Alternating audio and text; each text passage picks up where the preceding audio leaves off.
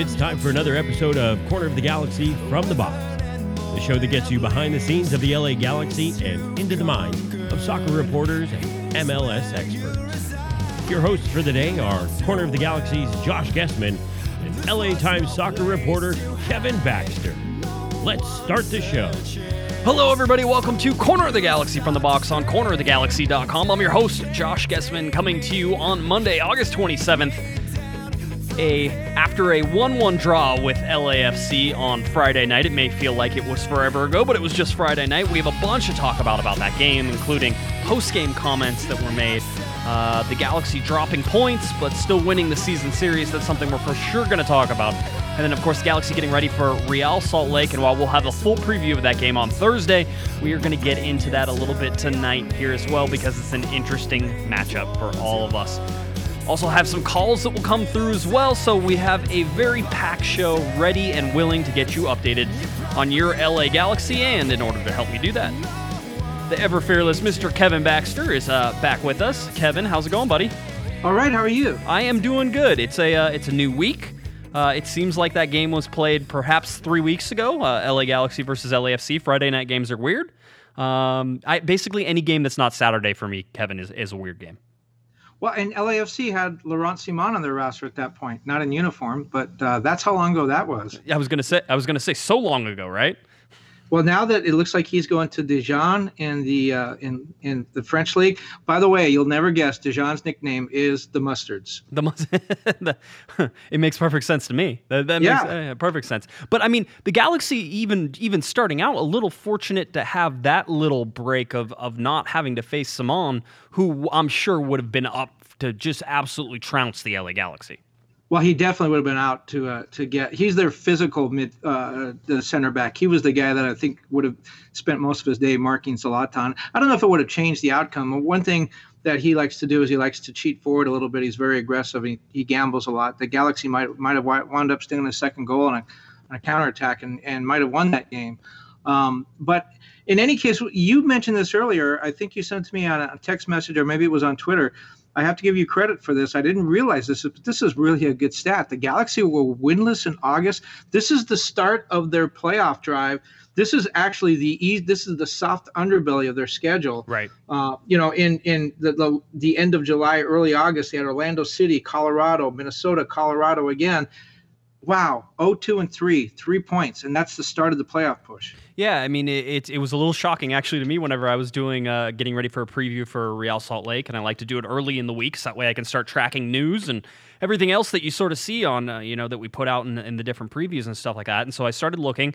I went to the form guide, which is one of my favorite guides, by the way, that MLS puts out. If you go to the standings page and you click on the form guide, it shows you, wins, loss, draws, and it does it color-coded, so that way you can easily see patterns. And what I did was just go back to say, the last win the Galaxy had was, wait a minute, the last win the Galaxy had was in July 29th.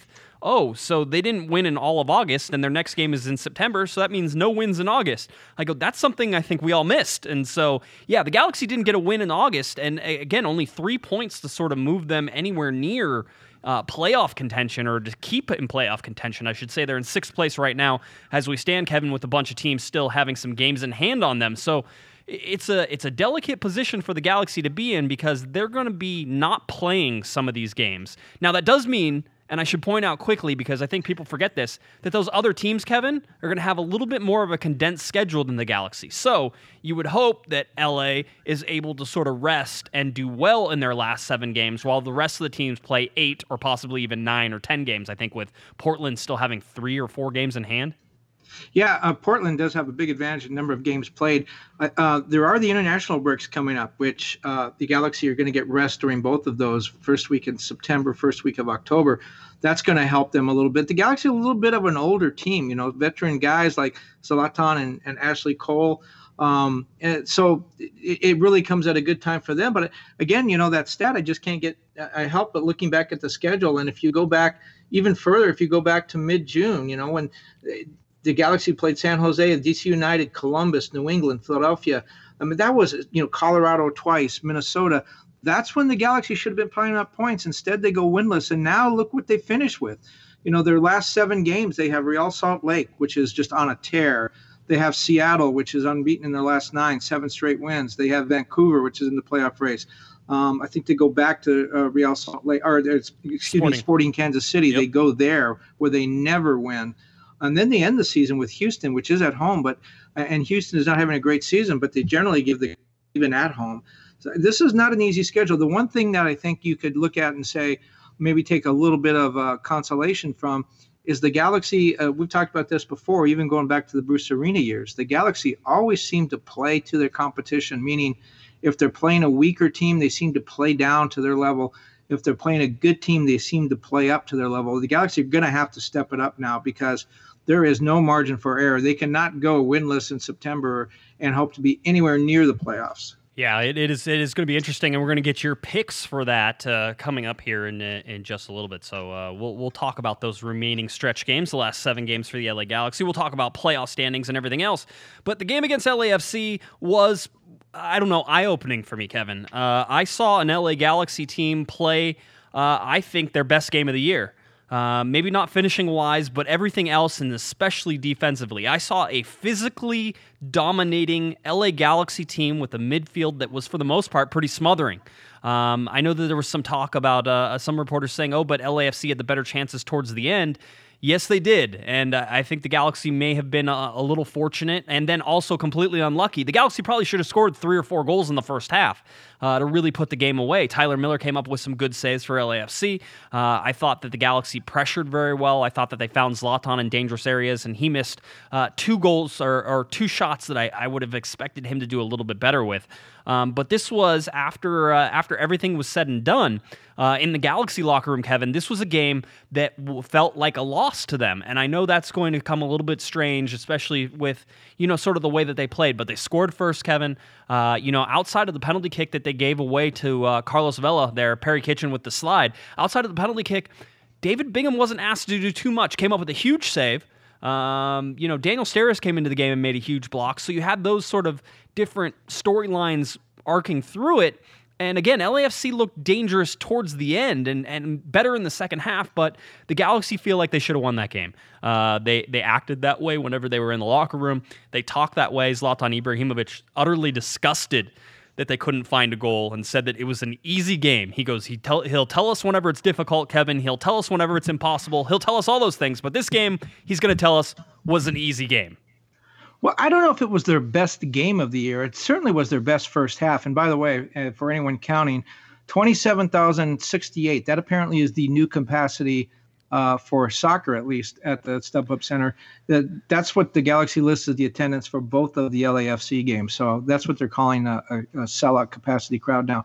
But one of the things Ziggy talked about many times in the week leading up to the game was how the Galaxy could not concede the first goal. Remember in the first 2 games, the first game they gave up a goal in the 5th minute to Carlos Vela. The second game they gave up a goal to Vela in the 7th minute. Right. Ziggy said, no, we can't do that anymore. And that clearly was the focus of that defense. It was, like you said, it was physical. It was hardworking. They hustled. And I think that could be one explanation of why LAFC seemed to be so much more dangerous late in the game. Ziggy did not empty his bench necessarily. I don't think there were a whole lot of substitutions on the defensive end of things, and I think those guys just got wore out. They were working pretty hard. Dave Romney, really physical. I think more physical than I've seen him play ever. Really getting in there and mixing it up. And you're right, the defensive effort, this was something that people had maligned them for all season, especially the last month. And those guys really stepped up and played really well. And again, Ziggy's plan, we're going to be aggressive from the start. We're going to attack from the start. We're not going to give up the first goal. We're going to try to get the lead and then hold it.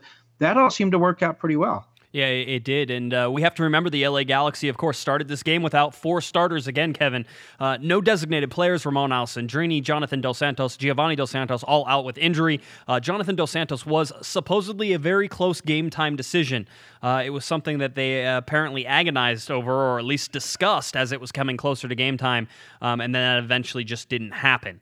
So Jonathan Dos Santos should be, and I think everybody's pointing to this game against Real Salt Lake as his return, and that seems very likely. Roman Alessandrini seems like a possibility to also make it back for the Real Salt Lake game. Michael Ciani is the only one we haven't mentioned, and so we'll see if he can make it back. I think Giovanni Dos Santos still a little ways away, at least from the initial diagnosis of what they diagnosed him with a quad strain, a grade 2 quad strain. So we'll see if he recovers from that. But the LA Galaxy without 3 designated players again for this game, again at StubHub Center, again. Lots of sort of flashbacks here. And I said it in my Thursday show before this game, Kevin. I said the LA Galaxy will get blown out in this game. And the main reason that I thought they would is I just didn't think that they had the weapons to be able to compete with LAFC. And I think maybe that did eventually end up being true in terms of why the Galaxy couldn't get the win. I felt like Giovanni Dos Santos would have been a great addition to this lineup and would have really added some serious danger in that offensive third. I mean, outside of Ola Kamara working as hard as I've ever seen him work and trying to find stuff for Zlatan Ibrahimovic and Chris Pontius running back and forth, Ashley Cole on the left-hand side running back and forth. And the lineup switch here is very, very important. For the most part, Kevin, this is a similar lineup to what you saw against Seattle outside of Zlatan Ibrahimovic. And yes, Zlatan brings a totally different look than Ima Boateng does. I get it, 100%. Everybody knows that. Okay, but the real changes here, moving Ashley Cole out of the center back position and into that left wing back position and dropping Dave Romney back into that center back position. So your center backs ended up being Dave Romney, Jorgen Skjelvik, and Rolf Felcher. And Felcher playing a right back / center back in that 3-man back line and combining with Chris Pontius was amazing to see as well. And Rolf Felcher, I think, had the tackle of the game there, Kevin, whenever he decided to I don't even know. He tripped Rossi so hard, I think everybody in the press box felt it at one point. So there's a lot of little tweaks that happened in this, but the pressing of Sebastian Lletget and Servando Carrasco and even Perry Kitchen, who I didn't think had a great game, but had some good moments, just the way that they lined up in this game made a huge difference. And I'll be honest with you right now, Kevin, if I'm Siggy Schmidt, in terms of that back 5 with Ashley Cole and Chris Pontius on the outside there, I don't change a darn thing going into Real Salt Lake with that, because that's the best that defense has looked all year. Well, I talked about them being physical, and I think that's an important thing. I'm looking at the box score now. Felcher, Pontius, Skjelvik, and Romney all had yellow cards. There were 5 of them. The 5 yellow cards for the Galaxy. The 5th one was Ibrahimovic for whatever. I don't know what that was for, but the dive. I don't know. I think you like to have your backline guys get yellow cards. I mean, I think you like to have them mixing it up a little bit. You don't want them to do it every game because then they'll get suspended. But in a game like this, I think the fact that those 4 guys had the yellow cards is pretty interesting. Now, and I know that you just talked about how Gio might have made a difference. I know that you are the one remaining Gio Dos Santos fan in Los Angeles. So I will tell you this, that maybe he is about ready to come back, because I saw him circling through the bowels of the StubHub Center doing his best to avoid the fans in the Champions Lounge on his way out to the car, and he was moving pretty good. So he may be back in sooner than we think. And you told me, I don't know if you printed this anywhere, the Galaxy were missing how much? 61% of their payroll? Yeah. With those 5 players out? Yeah, I think it was 61%, $10.8 million, I believe, is what it ended up being. I'd have to go back and look at it exactly. But yeah, $10.8 million in payroll, and 61% of their total payroll was missing. And that included those 4 players that were out of that game. So that's a huge number. Yeah, it is. And $6 million of it goes to Gio, not to belabor one point. Over and over again. Yeah, no. I got it. I'll tell you this. Larry Morgan was actually out to training on Monday. He reported in to me that it looks like all 4 players were back to training. I don't know what that means in terms of did they fully participate, and Larry couldn't be 100% sure because it was difficult to see everybody, and there weren't Monday. Media availability is different than other media availability. There's a couple guys who hang around, you can talk to, that type of thing, but it's not like the full-on whenever Zlatan talks and everybody shows up and you get to ask everybody every question every time. So it looks like perhaps those 4 could be on their way to being ready, and ready maybe a little sooner than we thought. I think it was... Oh, not so quick. Oh, not so quick. What do you got? I got nothing, just a hunch. September 1st is their next game. Then they have 2 weeks off for the international break. Right. I know this is a huge game in Real Salt Lake. It's very important for a million different reasons, but when you have that extra 2 weeks off, my guess would be I didn't see them training today, so I don't know. We had heard that Alessandrini was probably going to be back earlier than they thought. He might be a guy that they want to put in there. Jonathan sounds like he's ready. Maybe the other two guys, if you don't play them against Real Salt Lake, then they get another 2 weeks off. So they get essentially a full month to recover from those injuries. You have to believe at that point that they're good for the last 6-7 weeks of the season. If you rush them back for Real Salt Lake, again, they have 2 weeks to recover. But, especially the guys with the hamstring problems, those things linger for a long time. Would you be better giving them yet an extra 2 weeks? Or does Iggy feel that if he plays them and they feel a twinge again, that, again, he has 2 weeks between games to get them ready. Is that enough time, or do you give them the benefit of having a full month off? Yeah, I mean, it's a good question. I would say this, that if you start losing again to teams, if you can't get at least a point out of Real Salt Lake, again, your playoff chances are dwindling quickly. Realistically, the Galaxy need to go steal 3 points at Real Salt Lake, something that is going to be ridiculously hard to do. I think we were talking, I don't know if we said it in the podcast, but we were talking beforehand. Real Salt Lake is 9-1-3 at home, has only lost one game at home the entire year. That was to LAFC at the second game of the season for Real Salt Lake, and it was a 5-1 loss. Eventually, RSL got a penalty kick, but this is a different RSL team. And so trying to think that you're going to do anything. Listen, here's the deal. If you're healthy, you play. It's the bottom line now, because with the 7 games remaining, there's not a lot of room for dropping any type of points. In fact, if you could, you need to win every single game these last 7 games to ensure that you get into the playoffs. And that does it. If you win all 7 games, I guarantee the Galaxy will get into the playoffs. Well, and they're coming off a 6-0 win, too. Their last game, they beat Colorado 6-0. So, I mean, they're feeling really good about where they're at right now. Every team in the conference, you look at Seattle, we talked about them, 7 wins in a row, 9 unbeaten, except for Portland. Portland's in a little bit of a slump, but Real Salt Lake is hot. Seattle is very hot. Sporting Kansas City, they've won 4 in a row, 4 shutouts, 2-0 shutouts each of the 4 games, I believe. They were shutouts. I believe they were all 2-0. But they're really hot right now, too. So the teams that sort of those middle teams, FC Dallas is in first still, and they're scuffling a little bit. Vancouver down at the bottom, scuffling a little bit. But the teams that are in the middle, there's 8 teams divided by 9 points, I believe. And a lot of them, Portland, another exception, but Seattle, Real Salt Lake, Sporting Kansas City, all playing really well right now. Yeah, it's going to be tough. I'll tell you this. If the Galaxy play like they did against LAFC, they will win a good portion of these games. It's that bottom line. And, maybe having their back up against the wall, Kevin, is something that they learned from this game, is that, hey, taking the season series, and the Galaxy did, and rightfully so, take the season series and have bragging rights in Los Angeles over, what they did and what they were able to accomplish. The 1 win at StubHub Center was Zlatan's debut, and then the 2 draws gives the LA Galaxy that season series and the quote-unquote, trophy or championship over LA for now. And sort of see how that goes. But you and I were talking, if the Galaxy don't make the playoffs and LAFC does, that's not going to be something that's going to go over very well in terms of, but in the regular season you couldn't beat us type thing, although it'll be true. And whenever they come in next year, Kevin, you're going to have the undefeated LA Galaxy going against, LAFC in terms of how that goes. So the bragging rights are there. But I really think they learned a roadmap here. I really think they learned what intensity it's going to take to win these games. And now they need to try and match that intensity, that physicality, that pressing style, that work rate. All of those things they have to match going against Real Salt Lake in the altitude there. Don't downplay the altitude, and that's always a hard field, and the ball bounces and all sorts of fun stuff that you see at RSL. And it's going to be difficult for them to do that every game, but I think that they learned something there. I have to believe that they had to have learned something as a team. I talked to one player just off to the side, and they were talking about maybe our defense finally learned something. Maybe they understood. Maybe the formation that they were in, they finally got it. And it finally clicked. And, I think you'd hope that would be the case after so many games. But it's interesting now because even if you do get Siani back, Kevin, there's not necessarily a starting spot for him anymore, which we were talking about Rolf Felcher not having. Not the way they played against LAFC. I don't mess with that back line. I don't touch it.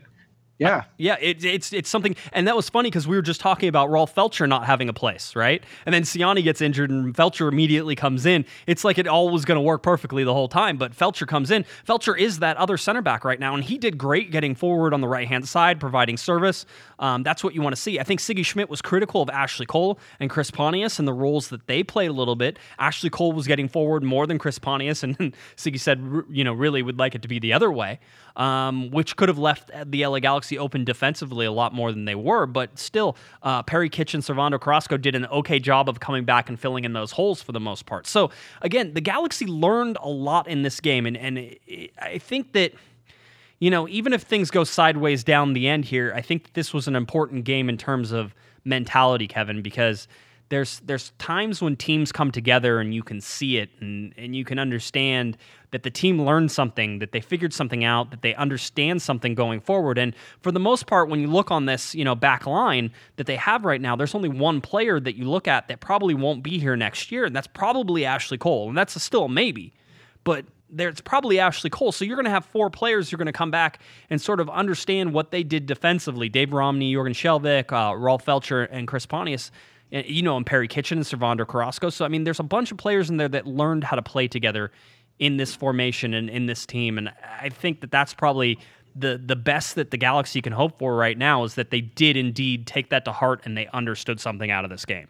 But, the focus clearly now is on the playoffs, 7 games left. And that's important because the Galaxy and LA and Real Salt Lake are both at 27 games. They both have 7 left. Everybody else has more. Portland has 3 more games left than the Galaxy do. Seattle has 2 more games.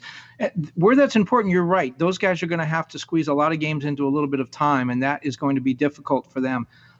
But at the same token, you can't make up games you don't get to play. Yeah. So, and it's different. It is different playing, having a backloaded schedule. Yes, you're a little bit more tired, but you take the field knowing exactly what you need to do. The Galaxy didn't have that advantage earlier in the season. They were playing for points, but there wasn't that sense of urgency. So Portland's going to take the field for 3 extra games here down the stretch, knowing what they need to do. The Galaxy didn't have that advantage. So that is a big difference. And against Seattle, another team that has a couple of extra games. Sporting Kansas City has a couple extra games. Dallas. So the schedule in that sense has worked against the Galaxy as well. Yeah, it has simplified things for the Galaxy, though, in the same sort of token. And I agree with you 100%. It's a disadvantage. It's also sometimes an advantage to have already played those games because those other teams have to win games and they have to put in the performance. And again, it's not necessarily just handing somebody, just because Portland has, 3 games in hand doesn't mean they get 9 points out of those. But any point they get out of those is more than the Galaxy will get having already played those games. So it's important to sort of note that thing, but it's easier for the Galaxy in a sort of mental way too there, Kevin, and that is that the Galaxy know exactly what they have to do as well. Just win every single game. And they don't have to win every single game. That's not what we're saying in terms of what the total results are, but the Galaxy know, and their mindset is that 3 points is what we need and 3 points is what we have to get. And there's nothing else to sort of do about that. It's 3 points every time you step on the field, and you can't afford to lose games at home. You can't lose any more games at home. You have to win all your home games. I think there's 3 home games left now, Kevin, because it's 4-3, and the aways have 1 more. Yeah. So and they do, and they end the season on the road at Houston. But again, knowing that there's points out there, you just look at some of these schedules, and everybody, the schedules were all equal at the start of the season. We can't whine about who plays who down the stretch, but you look at Portland again with the fact they get 3 extra games. They're playing Toronto, New England, Colorado. They go to Houston, Columbus, Minnesota. I mean, that looks like a fairly, I don't want to say easy schedule, but not nearly as challenging as the one the Galaxy faces. You look at LAFC, they got Toronto, New England, San Jose. They go to Chicago, that's just fallen off the edge of the earth. Colorado, they play Houston at home, I believe. Vancouver, and then they end the season at Salt Lake. So they're at Sporting Kansas City. So they're going to have their business taken care of before that game. And the Galaxy, again, they're really tough. At Real Salt Lake, Seattle at home, Vancouver at home. They go to Sporting Kansas City, which has lost, I think, twice this year at home. They play at Minnesota on that turf. Does a lot of time go to that game? It might be a game they need to win. Yep, that's going to be super interesting. By the way, the Galaxy finish at home with Houston. I'm sorry, at Houston home. Yeah. So, but no, you're right. These are difficult games. I did it on Thursday, and I didn't come up with a whole bunch of points. for the Galaxy. But they did get one more point than I thought they were going to get, because they did get a point against LAFC, and I thought they were going to lose that game in particular. Let's talk real quick a little bit more about this game, and then I want to shift and sort of talk about some other things that surround this game, and obviously Real Salt Lake and the standings and everything else. Kitchen pulling that PK was really the low light of the LA Galaxy on an otherwise very good game for them. The Galaxy could have won that game 1-0, Kevin. It seemed like it was within the cards and within the reach, and that's for a defense that has really not pulled off any, sort of 1-0s, although they have 6 shutouts. They just haven't done that a whole bunch. And so you looked at this game and you saw it, and Perry Kitchen and sliding and Carlos Vela, who I thought played so smart there. Just to turn and get in the way of Kitchen's slide. And it certainly was a penalty kick. Anybody who's saying it wasn't a penalty kick didn't see it. But yeah, it was a penalty kick, and it put it in there. So here's the thing with Perry Kitchen and me, Kevin. I'm always impressed by his work rate. I'm always impressed by his physicality. But he tends to chase the ball more than anticipate. For my money, he's overly physical when he doesn't need to be.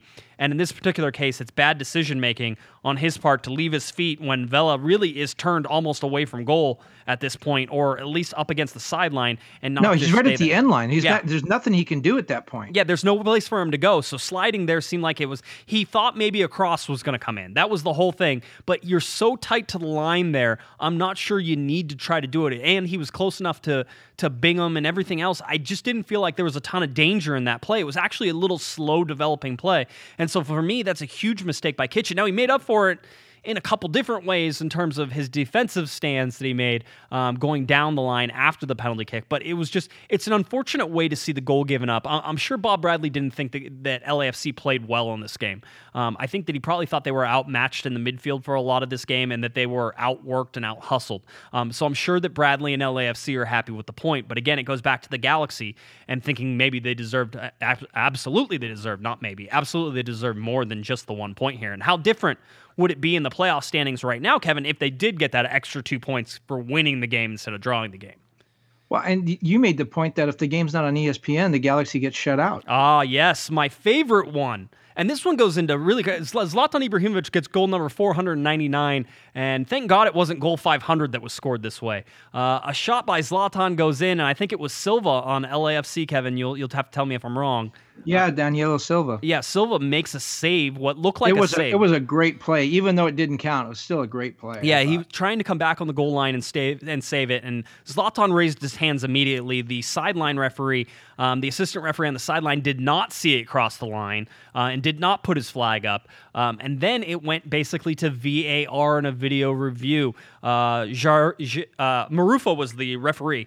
And he goes in and he looks at it, and the only reason, and I am dead serious whenever I say this, the only reason that the LA Galaxy got the one goal that counted in this was because ESPN, and Taylor Twellman alluded to this on the broadcast, but ESPN put in these goal line cameras. They're actually inside the posts of the goal, and they shoot down the line so that you can see what it looks like on the line. And in that moment, you were able to see the ball actually cross the line. It gets completely over the line. It is within reason that you sit there and look at it and say, VAR, you made a clear and obvious mistake, and that should have been a goal, and that's a goal. If Spectrum is doing this game, Kevin... Yeah, Spectrum does it on someone's cell phone, I think. That's their video. I think they definitely don't have the cameras, all right? There aren't as many cameras whenever Spectrum does It's like the an game. artist rendition. It's kind of like a federal court. Yeah, it's drawn. That's good. That was sketched it out. Let's go to VAR for Spectrum, and there's somebody drawing it out on a piece of paper with a pencil. No, I mean, you look at it, Spectrum doesn't have those goal line cams. Nobody else, I don't even think Fox, whenever they do a nationally televised game, has the goal line cams. I haven't seen them. So the only reason the Galaxy get that goal is because VAR is able to see the angle down the goal line from ESPN's goal line cameras, and that is the only reason the Galaxy get the goal. And I would like to call BS on that whole thing and say it's ridiculous that not every game one either has those goal line cameras, Kevin. Whether they're installed by the teams and operated by the teams and only available to VAR, I don't care. That doesn't bother me. If VAR is the only one who has that angle, that's fine with me as long as they're able to see it. But I'll tell you this, that if it's really close and you can't quite tell if the ball went over the line, like if it's just, it could be, it might not be, you're not going to award the goal. And the bottom line is cameras are not accurate enough to be able to tell whether the ball has gone over the line and trying to use a human eye. So We know they have goal line technology in Europe. We know that they use it in the EPL, and I'm sure they use it in some other leagues as well. It's by time that MLS gets on this weird technological league, we're cutting edge, gets on it and installs it. I know it's expensive. It's about $320,000 per stadium initial installation. There's 7 cameras focused on each goal that track the ball. It's a Hawkeye system. And then I think it's $5 or $6 grand per game, probably for licensing and software and all that fun stuff as well. But MLS is making enough money. MLS is worth enough money in the World League to get goal line technology, because otherwise the Galaxy lose this game.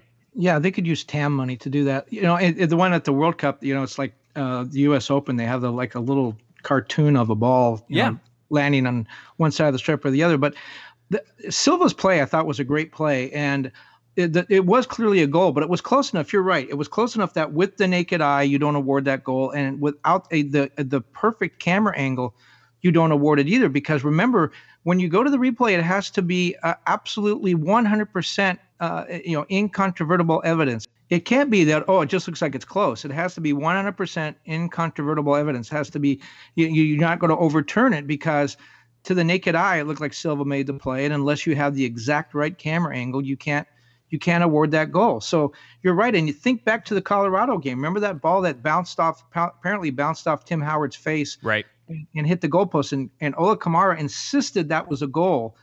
You know what? I would like to see that goalpost camera on that. No one even argued for a replay on that. Maybe they knew they didn't have the camera angle, or I don't know why they didn't. But having seen Silva's play and then saw what it really looked like on camera, I'd like to see that Tim Howard play. I guess we can't, obviously, but right. I would like to see that. Might have been a goal too. The Galaxy might have won that game. Yeah, exactly. Could have given them another 2 points that they needed, and everything else in between. I mean, this is the problem I have with it. It's unequal. There's something that's wrong with this, because if you're a team that has more nationally televised games, which means that ESPN covers more of your games, then you're going to have either more of an advantage or less of an advantage, right? Because if you're on the losing side of this, you have less of an advantage of teams that don't get the nationally televised games by ESPN. So it needs to be equal across everything. And by the way, kudos to ESPN for thinking that's an angle that they want to put in. Because it's great, but that is sort of the problem with VAR. If you only have one camera shooting the match, Kevin, let's say that some professional game gets broadcast and there's only one camera, it's the high one at midfield, you're not going to be able to review plays like offside. You're not going to be able to review plays like on the goal line. So it totally matters about how many cameras there are, what angles there are, and it's why probably VAR worked. It's one of many reasons why VAR worked so well, I think, in the World Cup, was that there were so many angles to choose from because there's so many cameras covering each game. So I think there were 30-something cameras on. Yeah, I think 36, and then some of them had extra handheld cameras. Yeah, so you had 36 angles, plus you had goal line technology, so that was never an issue either. I mean, if you're going to do it right, like MLS, at least get the goal line calls correct, because if that ball goes in Colorado, the Galaxy get 2 more points. That matters to them in the playoff run. If it's only because ESPN is covering this, then it's unfair for another team that doesn't get the call down the road and doesn't have enough games by ESPN. It's just, it's not equal, and I don't like that, and it totally matters about who brings cameras and what angles you have and what your TV deal says. Well, I'm of 2 minds on this. First of all, if you look around the league, you say, okay, at Yankee Stadium, New York City plays on a postage stamp, and the Galaxy have the widest field in the league. Right. So it changes the way the game's played. Minnesota has terrible turf. Portland and Seattle have turf. There's turf fields. There's the weather in Houston and Dallas. So it's different. It's not the same. You're not, it's not, everything is not the same every game, but you're right on this, because this is a technological thing that going in, and it's almost, and since you're using VAR, now if you're not using VAR, that's fine. Right. That means the TV viewers don't get the same experience at home, and so that's bad, but it's not going to impact the result of the game. This is totally different. This affects the result of the game. NFL, Major League Baseball, when they went to replay systems, they all set up a thing where they said we have to have the same camera angles everywhere. We have to have a sideline camera. We have to have this camera, overhead camera, whatever. The NHL puts a camera right above the goal. There's a goal, right, and I think a camera in the goal. Those are reviewed back in Toronto. Every goal is reviewed to make sure that it went in. Dave said if we're going to use technology, everything has to be equal. We have to be looking at the same shots in every arena. MLS, for whatever reason, and it's got to be money. It's the only thing I can think of. MLS has said, We're just going to try to muddle along with what we have. And you're right. The Galaxy may have lost a goal against Colorado. I've kind of changed my mind on that after seeing this replay. They may have lost a goal against Colorado, and that's 2 points. And if they would have lost this goal, that's another point. Right. And so now they're down 3 points in a playoff race where I have them barely squeaking in, but the 3 points would keep them out. Yeah, it very well could have. And so, again, it's just something to watch and how this goes. But Zlatan gets $4.99, probably had a chance at 500 a couple times. The other thing I think I've already alluded to, I thought David Bingham made his best save in an LA Galaxy uniform of this game, taking the ball off of Benny Feilhaber's feet in the 73rd minute. It was a great save. It's a great move to cut off the angle. It's an understanding of where Feilhaber's going to try to go, and probably a mistake by Feilhaber to try to dribble in that position. Bingham was able to do it. Bingham wasn't called on a whole bunch in this game, Kevin, but he didn't hurt the Galaxy. And I think sometimes Bingham can hurt the Galaxy. I was digging through his stats again today because I like to go through it. And by the way, I would like to throw out another criticism of MLS while we're at it. Hey, MLS, whenever you go to the goalkeepers page and you want to see all the stats, how about you let every column be searchable instead of just the ones that you choose? Because goals against average, where you would want to sort of arrange the goalkeepers in Major League Soccer by goals against, because that's a big stat that you want to look, you can't actually click on it to then make it goals against. That way you can see where everybody stacks up. I have to download the data, take it over and arrange it, and then be able to sort by goals against. So you need to be sorting all those categories. And if we're on my high horse still, those lineups, those little lineup bubbles that they present to us on our lineup sheets at the games, Kevin, are the most ridiculous things I've ever seen. It looks like a bunch of circles on top of each other. It does. It's squished together. But I can't believe that you're accusing MLS of not being fully transparent. That I've never heard such a thing. David Bingham goalkeeper stats, 12th in the league in save percentage. He's 18th in goals against, second in saves, second in shots, and then second worst in goals against, 48 and 49. Listen, I mean, some of these are clear. If you're second in saves and second in shots, Kevin, that's probably not a good thing. In fact, I know it's not a good thing because the only guy who has more saves and more shots than David Bingham right now is Evan Bush in Montreal, and I think they're considered to have one of the worst sort of defenses there in Montreal, as well as Orlando. Joe Bendik has conceded 49 goals to David Bingham's 48. So listen, David Bingham did well in this game. I thought he played well. I thought he managed the game okay. He had a couple little hiccups. That is David Bingham. That's what we've seen from him in these games. But his save is huge. And that goes the same with Daniel Steres coming into the game after Dave Romney sort of got stepped on and rolled his ankle a little bit. It seems like Daniel Steres came in and really put in a good shift the last 15 minutes, or 15 minutes, it wasn't even 15 minutes, the last 3 minutes. He came in the 89th minute to close that out and made a huge save on I think it was Blessing who was taking a shot and deflected it out. So these guys, the defense was the name of the game against LAFC, and that's not something we've seen from this LA Galaxy team very much in 2018. Well, when you talk about David Bingham, the stats, just the sheer numbers, and I'm not reflecting on eyeball performance or what I remember, but it sounds a lot like Dan Kennedy numbers. When he was the goalkeeper at Chivas USA, he had phenomenal numbers of shots faced and phenomenal numbers of saves and a very high goals against average, because he'd make 10 or 12 saves in a game literally, and he'd give up 4 goals. It was just, it was impossible. It was a shooting gallery. And he was second team all league one year after he gave up, I think, 55 or 56 goals. And so you look around in the rest of the Western Conference, Tim Howard, national team goalie for 3 World Cups, he's given up 48 goals. And the guy that backed him up on the national team, Nick Raimondo at Real Salt Lake's given up 44. So it's hard to look at the numbers. And as you said, second in shots and second in saves. He's given up 48 goals, but it looks like David Bingham's right there with some really good goalkeepers. Yeah, I mean, not bad. The save percentage, numbers are a little lower than I would like to see. Some of these, and whenever I say it's 18th in the league, it's 18th among goalkeepers, really because there's sometimes goalkeepers split, so there could be 2 teams or 2 players that have, a similar record for the same team. So really it's about 18th in terms of the goalkeepers who have had minutes and played. So you look at that, I mean, he's near the bottom end. You'd expect that to be a little bit higher. I have never been one who said David Bingham was the best goalkeeper in Major League Soccer. Nobody would make that argument.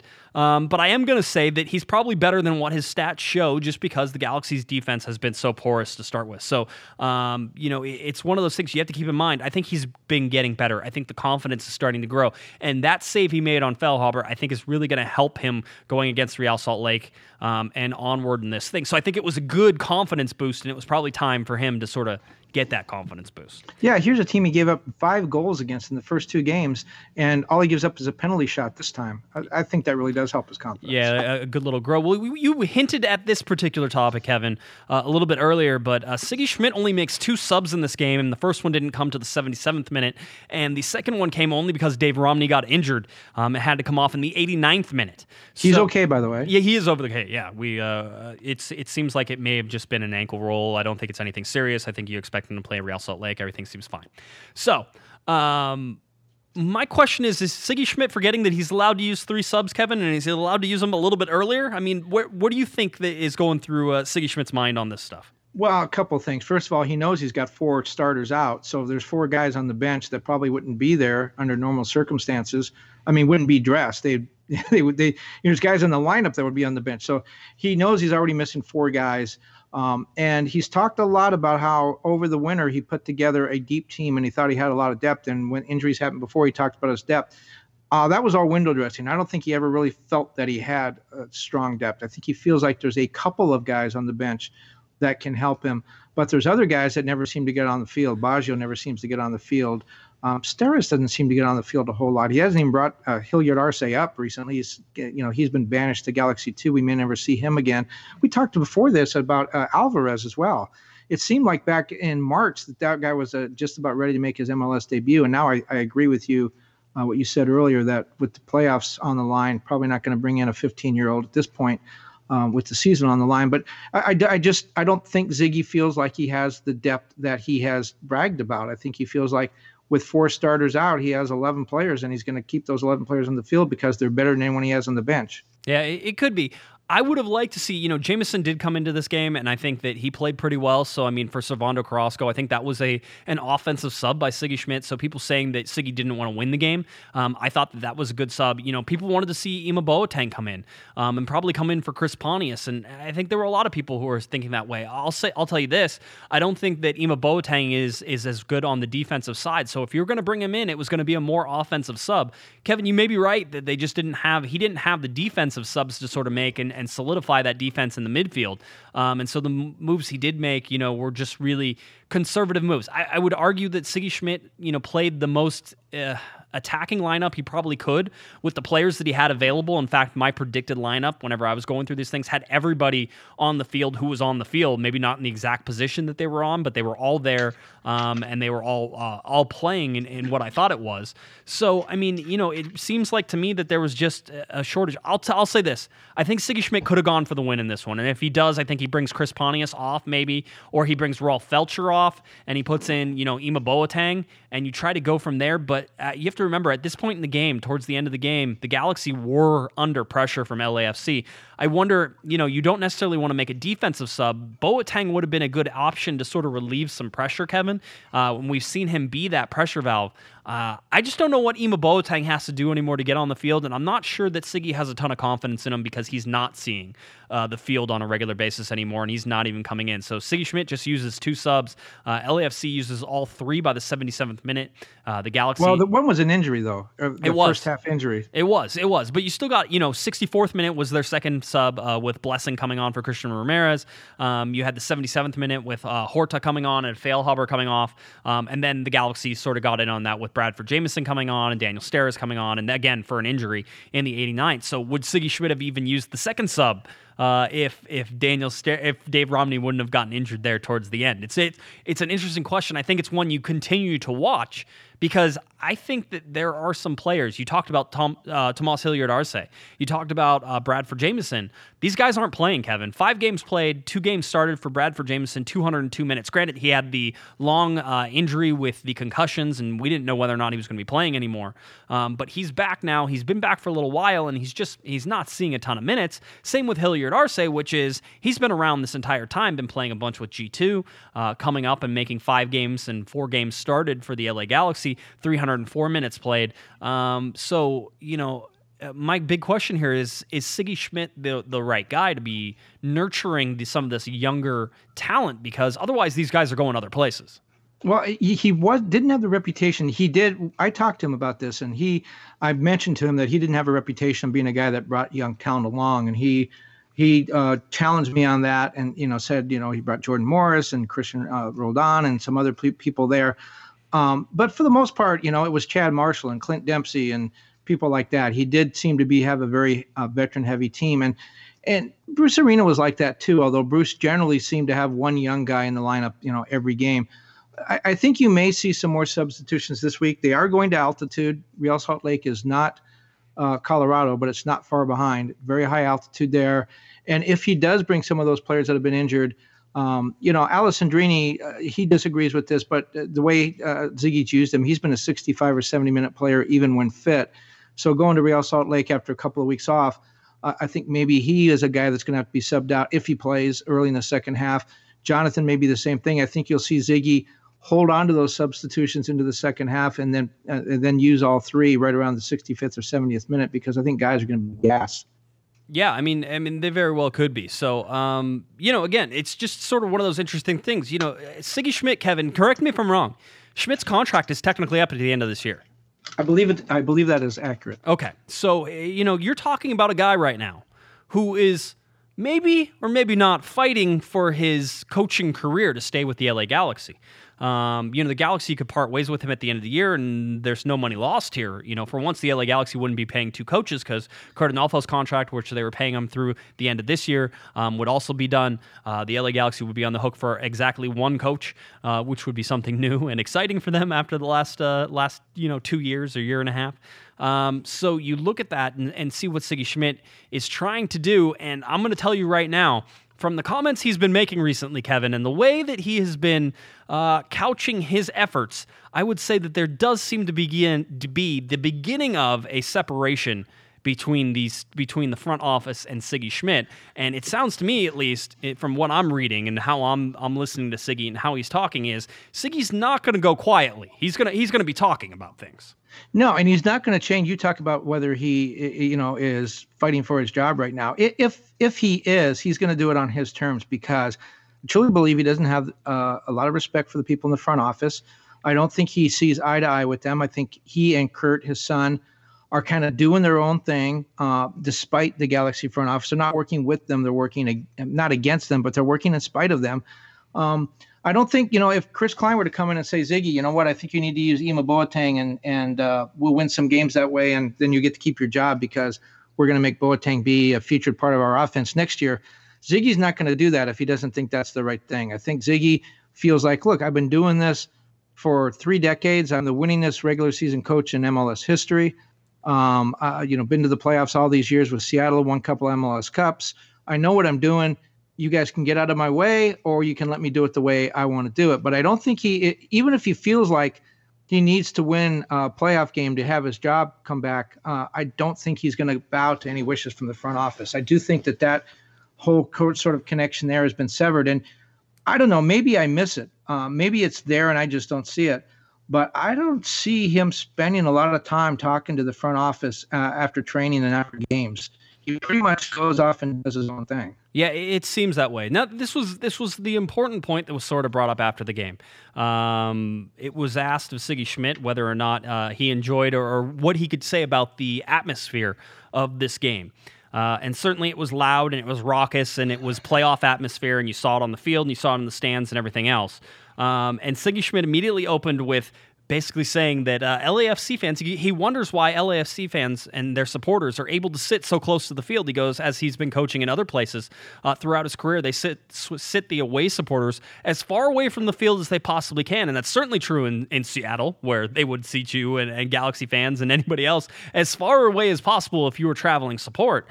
But the big issue there isn't so much Siggy acknowledging it. It's the fact that the front office and the PR and everybody else who has been communicating and putting out, this has been an issue with supporters and with fans now, asking the LA Galaxy front office to explain this now probably for a month. And it's had rumblings before this, but it's certainly raising its ugly head. And in the last couple of weeks, it's become heated. You can see it on Twitter, people asking why the Galaxy continue to be so accommodating to visiting fans, allowing them to sit in shaded areas whenever it's a day game. That's a shaded area in that northwest section of the stadium, shaded areas with a roof, which makes them sound louder. All these things that sort of happen and come about, why they should be able to be put there. And this is Sigi Schmid, in my opinion, understanding what that discourse is. To understand that there is a lack of message here from the LA Galaxy and going out and bringing that question directly up. This is a front office, Kevin, who I think has tried to plan that particular message very carefully and craft it correctly, and has done, I think, a pretty poor job of it. And Sigi Schmid comes out here and, in my mind, and maybe just in my mind only, throws the front office completely under the bus. Well, he had mentioned to me, too, one of the things when he came in, the very first crisis Ziggy had last summer from the very first day was Jelle Van Damme going back to Belgium. And Ziggy talked to him and said, this is my captain. He's my starting center back. He wants to leave. So he turned to the front office and said, okay, where's the list of the other center backs that we've been scouting around the world? What's my backup plan? And they were like, what list? Apparently it's something every team in the league does, probably every team in the world does, is you have a backup list, a list of players that you would like to go out and get if you had a crisis. If someone gets hurt, someone transfers, someone moves, whatever it is, someone gets hit by a bus, and you need to replace them, you don't have to start from scratch. You have a list of players that you've watched and it fits into your system and you know them a little bit. And so when Ziggy asked for that list, which I'm sure he had in Seattle, the Galaxy said, what list? We don't have a list like that. And that's how they wound up with Michael Ciani, by the way. Yeah. They weren't prepared, and they got the first thing that first warm body that they could sign, and it turned out to be Michael Ciani. But I think from that very first day, Ziggy's like, oh my God, this is a Keystone Cops here, and I think that had a big reason for Kurt to come in. I know Ziggy has total confidence in Kurt. It's his son. They've worked together for a long time, but I do think that's when it kind of became Ziggy and Sons against the world. Yeah, it feels that way. It feels a little bit more. And I'll be honest, one of the things that I think Curt Onalfo could be criticized for is not listen, I think, and I think I've been pretty clear on this, I felt that Curt Onalfo took the fall for a front office that was totally unprepared whenever Bruce Arena left. And you can blame Curt for some of that, absolutely. But you also have to blame the front office, and the front office has been relatively untouched. I think that Curt Onalfo was too quiet about his displeasure, and he was the team guy, right? He was like, hey. No, he's very accommodating to the front office. Yeah, very accommodating. And not just, hey, yeah, we're all on the same team here. I see it. And I think ultimately he got thrown under the bus and run over by them. I don't think Sigi Schmid is going to let anybody throw him under the bus. And in fact, if he's going to do anything, he'll be throwing other people under the bus. And I think that this was the first, in my mind, the first big step in terms of, hey, I'm going to be completely honest. And his exact quote he was, I've got to be honest. I was a little surprised that their supporters were able to sit right there. I know in other places where I've coached, usually the visiting supporters are as far from the field as possible. So maybe that's something we've got to look at. And he was laughing a little towards the end, but he was being serious in the fact that, he saw this as an issue. And then he went on to obviously say you could tell it was a playoff game and the atmosphere you could tell it had the atmosphere of a playoff game and it was a rivalry game and, just the physicality of it sort of proved that. And he thought the atmosphere was great and everything was really, really good. So, I mean, that's good stuff there. But to me, this is the disconnect that you're seeing from Sigi Schmid, who apparently, Kevin, gets carte blanche authorization of player personnel, but we already know that that's not 100% true either. Well, Curt was in a situation where he had coached MLS teams before. He didn't have near the resume that Ziggy did. He had worked with and under the guys that were, in charge of the front office, and Pete and Jovan and Chris. And so I think he was in a different situation. Ziggy, in a lot of ways, is kind of like Bruce. You hear Bruce say it all the time. I'm too old for this. I'm too old to deal with this tomfoolery. And Ziggy's kind of the same way. Ziggy's like, here's my resume. Here's what I've done. Here's the way I coach.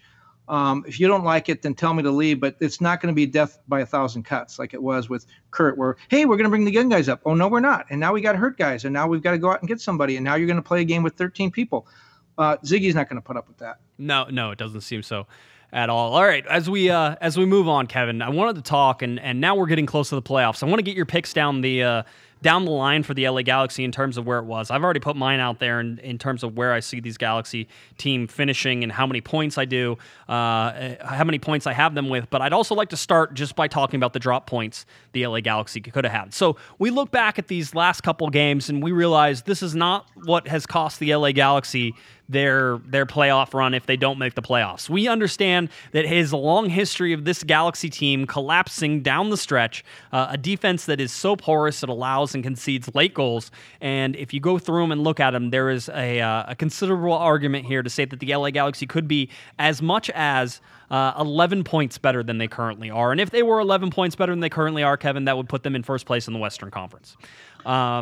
I'll go through just real quick what I see as the drop points. Maybe people will agree, maybe they don't. But you go back to April 28th versus Red Bulls. That game was a loss, and the Galaxy conceded a penalty kick in the 86th minute.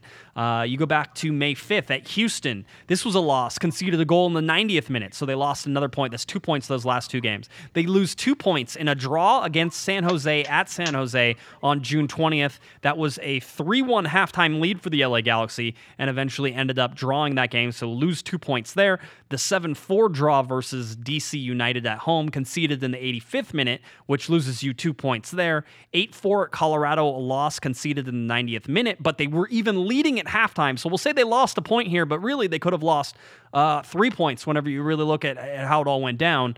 Then you look at the draw versus Minnesota, conceded a goal in the 84th minute, minus 2 points. The draw versus Colorado on 8-14, conceded in the 82nd minute, minus 2 points, and that is how you can get 11 easy points that the LA Galaxy have conceded over the course of this season in games where they were in a position to capture those points. Oh, worry not, Pato. You are such a negative Nelly. I have looked at the remaining schedule, and I didn't break this down like pandas are very bad at math, by the way. So I didn't break this down and look at starting lineups and injuries and all that. I just basically looked at the teams that are still in the playoff race, who they play, and what would be a possible result from that game, most likely result, and then see where the points wind up. And I have the Galaxy now with, remember, Ziggy said 51 points. He said 1.5 points a game. That's what he needs to get in the playoffs. And I looked that up, and he's right. No team with 51 points has missed the playoffs since MLS went to this current format in the 2015 season. And so the Galaxy need 13 points. And I have them getting 13 points from their final 7 games. I have them losing this weekend at Real Salt Lake. I have them beating Toronto. I have them with a draw with Seattle at home. I think that's going to be a tough game. I have them beating Vancouver. I have them losing at at Sporting Kansas City. Then I have them winning the last 2 games, Minnesota and Houston. They need to win both of those to get in. And I have them, if they do that, they finish with 51 points, right, which is exactly what Ziggy said. Now I have Real Salt Lake also finishing with 51 points, but I give the Galaxy the edge on goal differential. So I have the Galaxy advancing to the playoffs with 51 points, and Real Salt Lake becoming the first team not to make it with 51 points. Now that gets the Galaxy 6th place, which means they play the first place team. They have a play-in, or rather they play the third place team. They have a play-in game to get into the playoff, to get into the conference semifinals. So that's why I have the Galaxy. The other teams I have making the playoffs are Portland. I just, in Portland, unless Portland just continues to struggle, they have so many games in hand. I don't see how they don't make the playoffs. So I have Portland, Sporting Kansas City, Dallas, Seattle, LAFC, and the Galaxy. Those are my 6 teams. Well, I'll tell you, I went back and also looked since 2012, basically the teams to get points.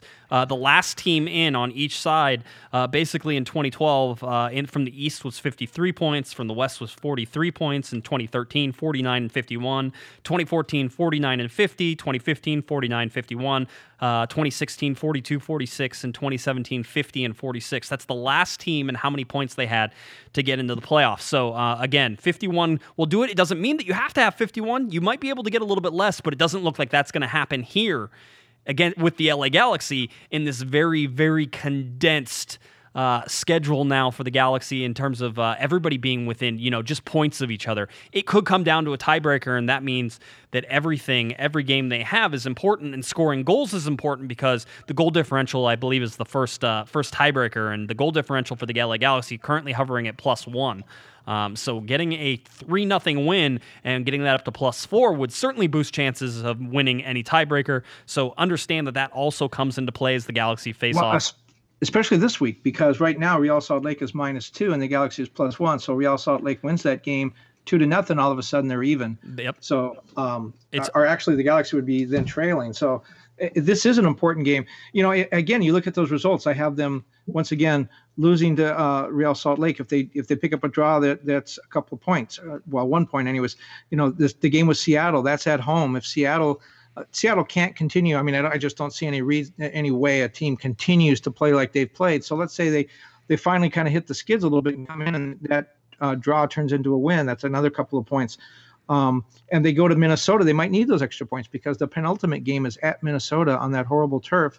That's not going to be an easy game to play. So, every point now is super important. I will tell you this, 538.com, the wonderful stats site that does all sorts of things, including presidential elections. How'd they do on that Trump-Hillary Clinton thing? I'm sure they nailed it perfectly, Kevin. I'm sure that's all they ever do. Everybody got that one right. Putin got it right. LA Galaxy currently at 31% chance of making the playoffs, according to 538.com. That goes all the way down from Portland at 78%, Real Salt Lake at 77%. Let's see, LA Galaxy at 31%, Vancouver at 30%. Minnesota is at less than 1% of making the playoffs. I'm trying to see some other teams. FC Dallas 99%, Seattle 88%, LAFC 95%. Wow. Portland 78%. I think I already said them. But anyway, that's what you have right now in terms of their odds that 538 is calculating of them making the playoffs. Galaxy backs against the wall. This is not a for sure thing. Kevin had them losing to Real Salt Lake. I have them drawing to Real Salt Lake, losing to Toronto because Toronto's much better than Kevin remembers them being. And they're finally all healthy. So I think that's a difficult road trip. I see a draw at home to Seattle. I see 3 points at home to Vancouver, 0 points at Sporting Kansas City. 1 point away on the crappy turf in Minnesota, and 3 points at home at the very last game versus the Houston Dynamo, although at that point the Galaxy could not be in the playoffs. I had the Galaxy getting 47 points, and it doesn't seem to me like that's going to be enough to get them into the playoffs. I think it's a slim. I said 50-50 on Twitter today. I'm leaning more towards 40-60 in terms of where I think the Galaxy are going to end and how they're going to end just a little bit short of the playoffs this year, and how that affects everything. Front office, coaching, what happens next year, Kevin? Because I think if they make the playoffs, things might relatively stay the same. I don't think that should be fair. I've said there needs to be a shakeup in the front office after this year if they just barely scrape into the playoffs. But if they miss the playoffs, there's for sure going to be a scrape up and have to reorganize some things in my mind. I don't know how you can continue with that. So there's 8 teams within 9 points, I think, of the top, and so the point is, regardless of where the Galaxy comes down, this is going to be pretty exciting. And if you look at the last games, which everything may be decided by then, but with that many teams bunched that close together, maybe not. In the last games, LAFC goes to Sporting Kansas City. That's going to be a great game. RSL goes to Portland. The Galaxy has Houston at home, which is not a give-me in any way, shape, or form. Seattle plays, I believe they have a road game at the end as well. So these last games could be really, really exciting. Yeah, and look for simultaneous kickoffs on those. That's usually how they do it. The last 2 weekends usually get a simultaneous kickoff. Certainly, that's I think because there's sports wagering now. Yes, exactly. And the fun thing, I think the last game of the season, everybody kicks off at the same time. And I think the weekend before, you have the Eastern Conference going before the Western Conference all goes at the same time. So it should be. I mean, drama-wise, if you're a neutral and you're just watching this, anybody can win anything right now. I don't think anybody's completely out. I mean, there are some teams that are mathematically. San Jose is in the running to get the wooden spoon that I'm staring at in the office right now, which certainly seems like that's a likely candidate. Maybe Chicago could fall that far as well in that amount of time as well. But bottom line is 7 games left for the LA Galaxy. Everything's sort of coming to a head. The LA Galaxy face off against Real Salt Lake on September 1st, 2018. That is a 7 p.m. Pacific time kickoff on Saturday. Rio Tinto Stadium's where it's played. Spectrum Sportsnet and Spectrum Deportes is where you can find it. And as I said before, on Thursday, we will have your full preview for that game. All right, Kevin, is there anything else you want to get to here? I'm trying to figure out the points here. San Jose has 17 points, and they have 9 games left. And the Galaxy at the bottom, 38 points, the last playoff spot.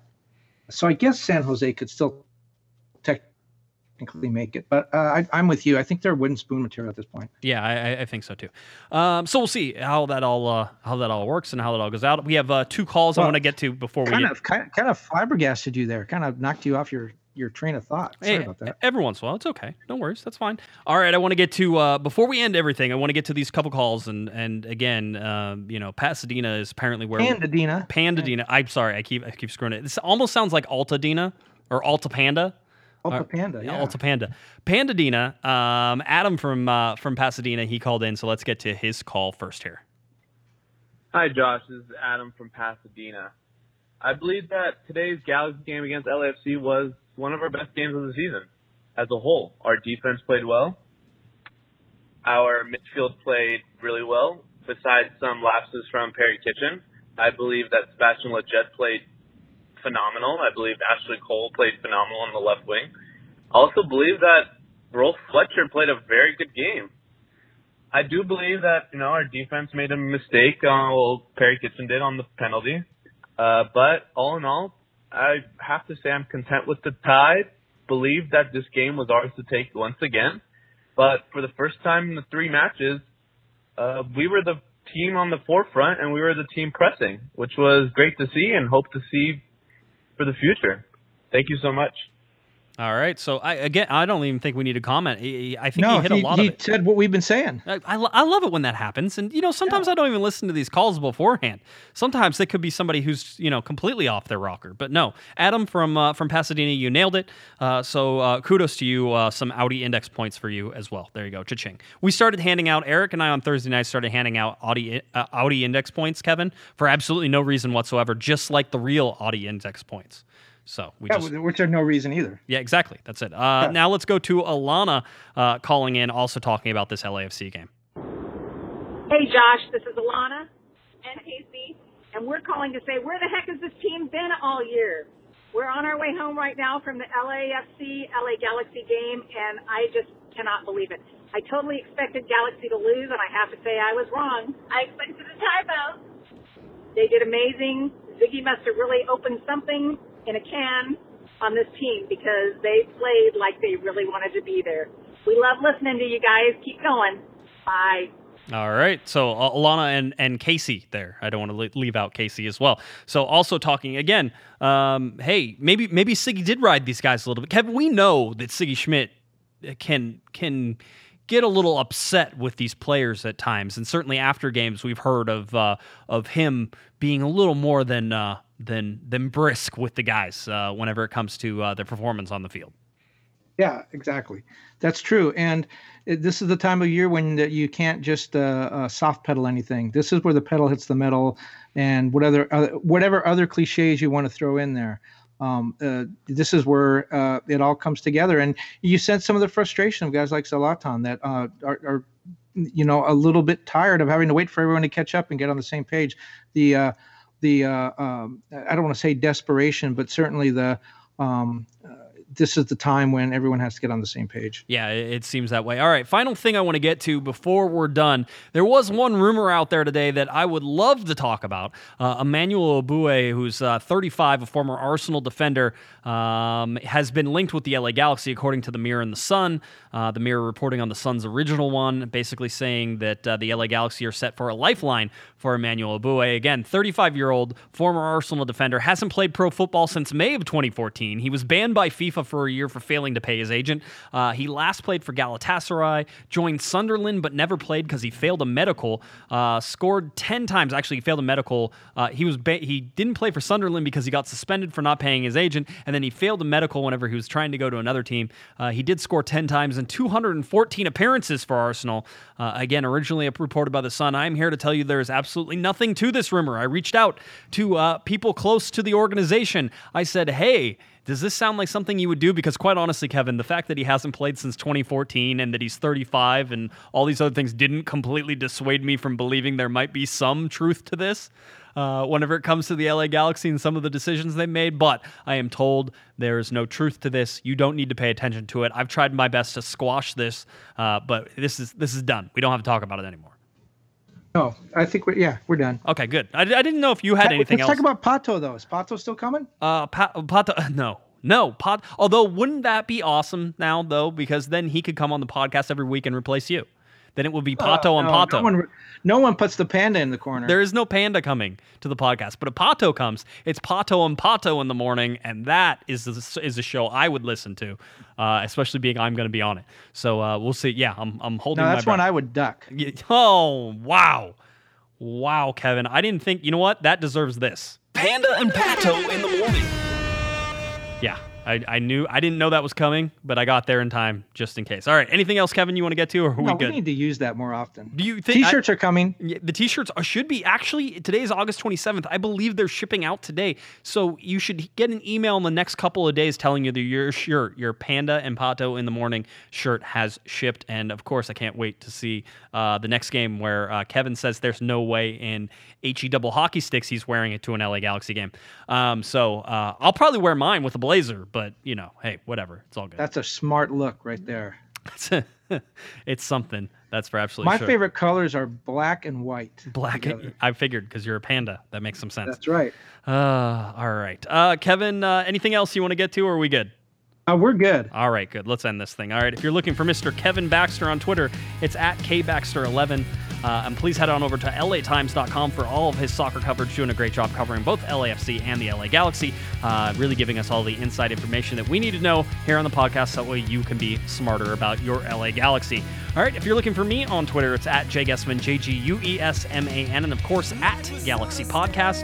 Just go there and you can get that on Twitter, Facebook, Corner of the Galaxy, iTunes, Corner of the Galaxy, SoundCloud, Corner of the Galaxy, anywhere else pretty much. CorneroftheGalaxy.com is where, of course, you can find all of our written articles, all of our news reporting on the LA Galaxy to help you also with your LA Galaxy information. All right, that does it. LA Galaxy coming up, playing Real Salt Lake at Real Salt Lake, September 1st, 2018. That is a 7 p.m. kickoff time. We, of course, will have a live show on Thursday, so we will see you then. For Mr. Kevin Baxter, I'm Josh Guesman. You've been listening to Corner of the Galaxy from the Box on cornerofthegalaxy.com. Have a great one, everybody. You've been listening to the Corner of the Galaxy from the Box podcast on cornerofthegalaxy.com. You can follow the show on Twitter and Instagram at Galaxy Podcast. And be sure to check out and subscribe to iTunes, Stitcher, and Facebook by searching for Corner of the Galaxy.